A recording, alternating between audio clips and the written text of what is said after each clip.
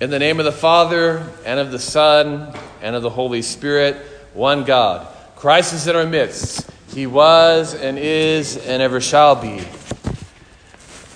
This parable that we hear today of the parable of the talents, of course, in the scriptures comes within a context. And a way to look at the context of a particular passage is to look a few passages ahead of time.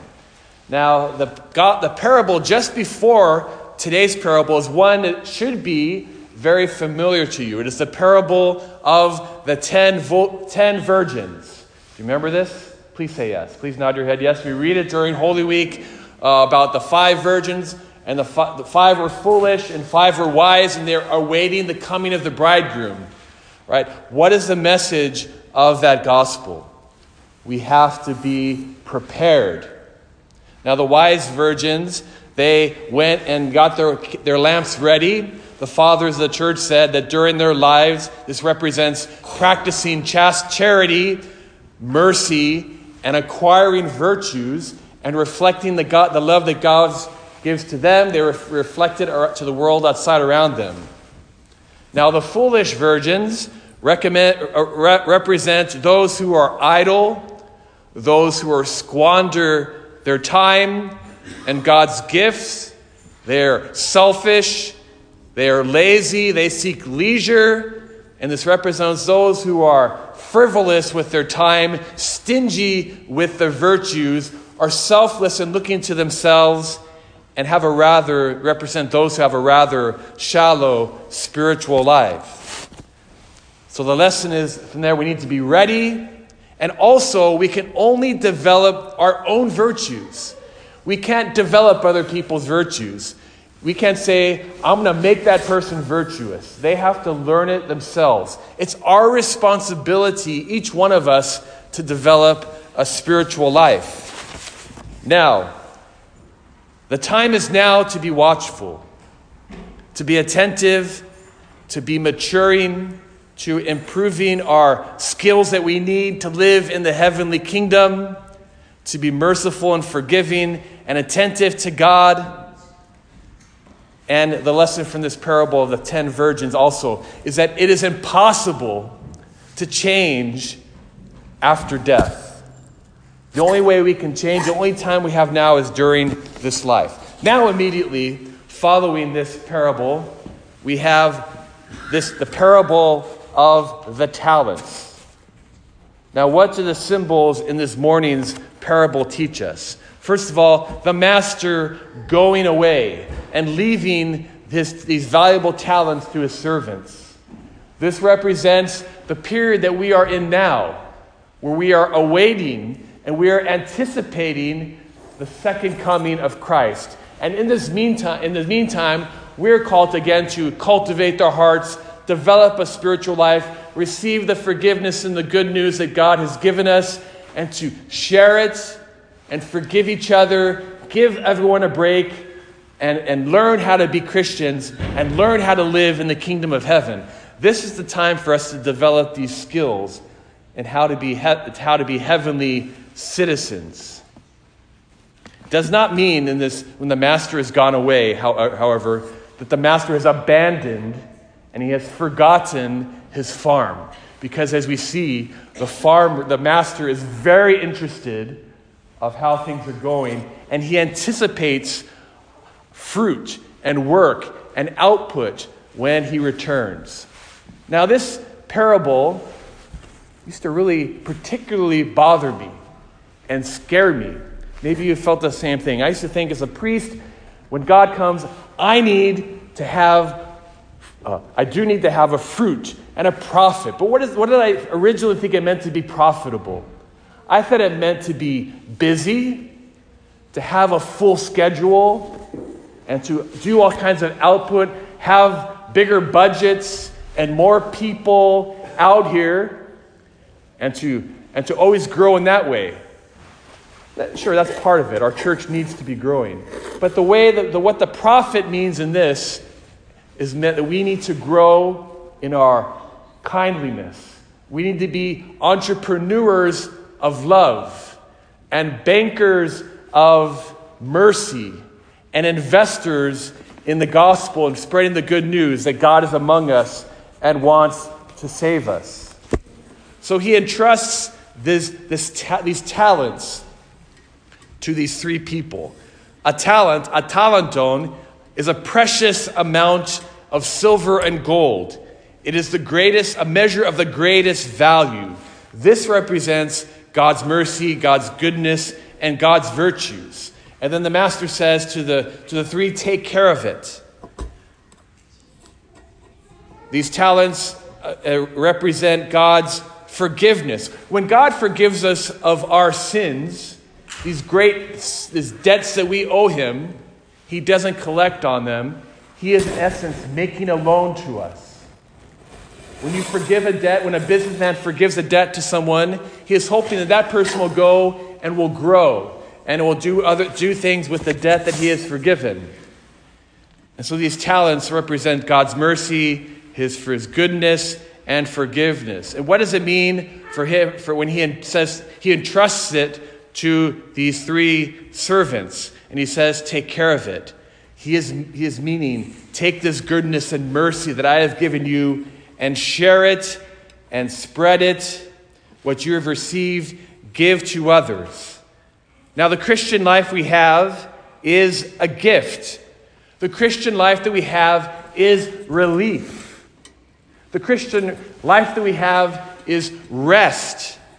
It is to be forgiven and have our sins forgotten by God, and we are called to forgive others. When we forgive others, we are earning interest for the loans and the talents that God gave to us. So we have the first two servants that doubled their investment by trading, it says, and sharing. They put their talents to work, and they got a very good investment. They had a 100% return on their investment. For the businessman out here, that's a very good return. That's a good day, right? 100% return. And how did this do? They went, this represents going out and showing love. When you show love, the body of Christ grows. When we show attention to each other and care about each other, the body of Christ increases. And we have a return. When you show love, other people show love. When you show forgiveness, other people show forgiveness, and that spreads. There's a multiplier effect from the goodness that we share, that we receive and do here. So these two servants got their talents and they doubled their investment. And when the master came back, he was pleased and he said, "Good, well done, good and faithful servants. Enter into the joy of my kingdom." That is, share my life, share my wealth, share my goodness. Be with me in this glorious kingdom of heaven. Now, the Christian life is a blooming life. It is one that if we pay attention to it and we add to it, we will grow and we will bloom, and this blooming will bear fruit all around us. Now we have this third servant, the wicked servant.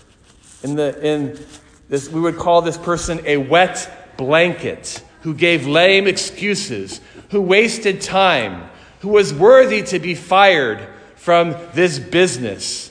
He had a selfish mindset. He was a fool who had to work hard to not understand what his master's expectations were. So he took what the master bestowed, took this goodness, took this kindness and this trust, and buried it in the ground. Now the fathers of the church say that this represents two things. First, burying the talent in the ground reveals the worldliness of that servant. It's as if he was saying, I do not want to use this talent, master, as you want it. I am engrossed in my own desires and my wants, and I'm going to use it for my own concerns, even if it means I will bury it and do nothing. The second thing that burying the talent represents is fear. And the kind of fear that this servant showed is the kind of fear that comes from disobedience. And it reveals his sinful and his willful disposition, that he never thought to do what would please his master. Rather, he chose his own way.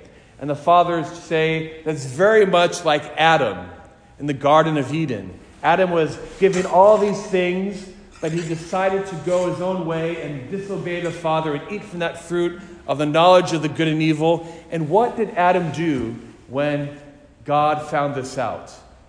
What was the thing he showed? He showed fear. He was afraid. When God was walking to him, he felt vulnerable. He felt naked. He felt ashamed. This is the fear that comes from disobedience. And this is the fear that in this parable, this third servant had when he feared God so much that he buried the talent. And because the reason why he feared God so much is that he no longer knew who the master was. Adam forgot who God was and disobeyed. And so in this parable, the servant is afraid of the master. And he's lost his wits about him. And when the master comes back, the third servant gives a complaint. And the fathers say it's a false complaint. This is the complaint that the servant gives. I knew you to be a hard man, reaping where you do not sow, and gathering where you do not winnow. Now, the fathers say that the problem with what the servant says is that it's a lie, that it's wrong. Because God the Father sows goodness in all of us. He gives us all the ability to receive God's love, and he gives us all the ability to think about other people and to change and to repent and to come to our senses. God has sown seeds in each one of us, and he comes and he will reap from one of us one day, and he will gather from us and see what have we all done with the goodness that God has shown us. So this parable is very valuable to us. Let us think like the two good servants, the first servants, that when we acknowledge what God has given us, recognize this responsibility that comes with our forgiveness, and be joyful and happy and work to please the Master by showing good works and kindness to each other. If you're feeling afraid about God, that is a wake-up call. Why are you afraid? Let's talk about it, but let's have a positive view of our parish and of our Orthodox Christian life and work for the positive. Work to please God and to grow and to help us all grow in this beautiful Orthodox Christian life that God has given us.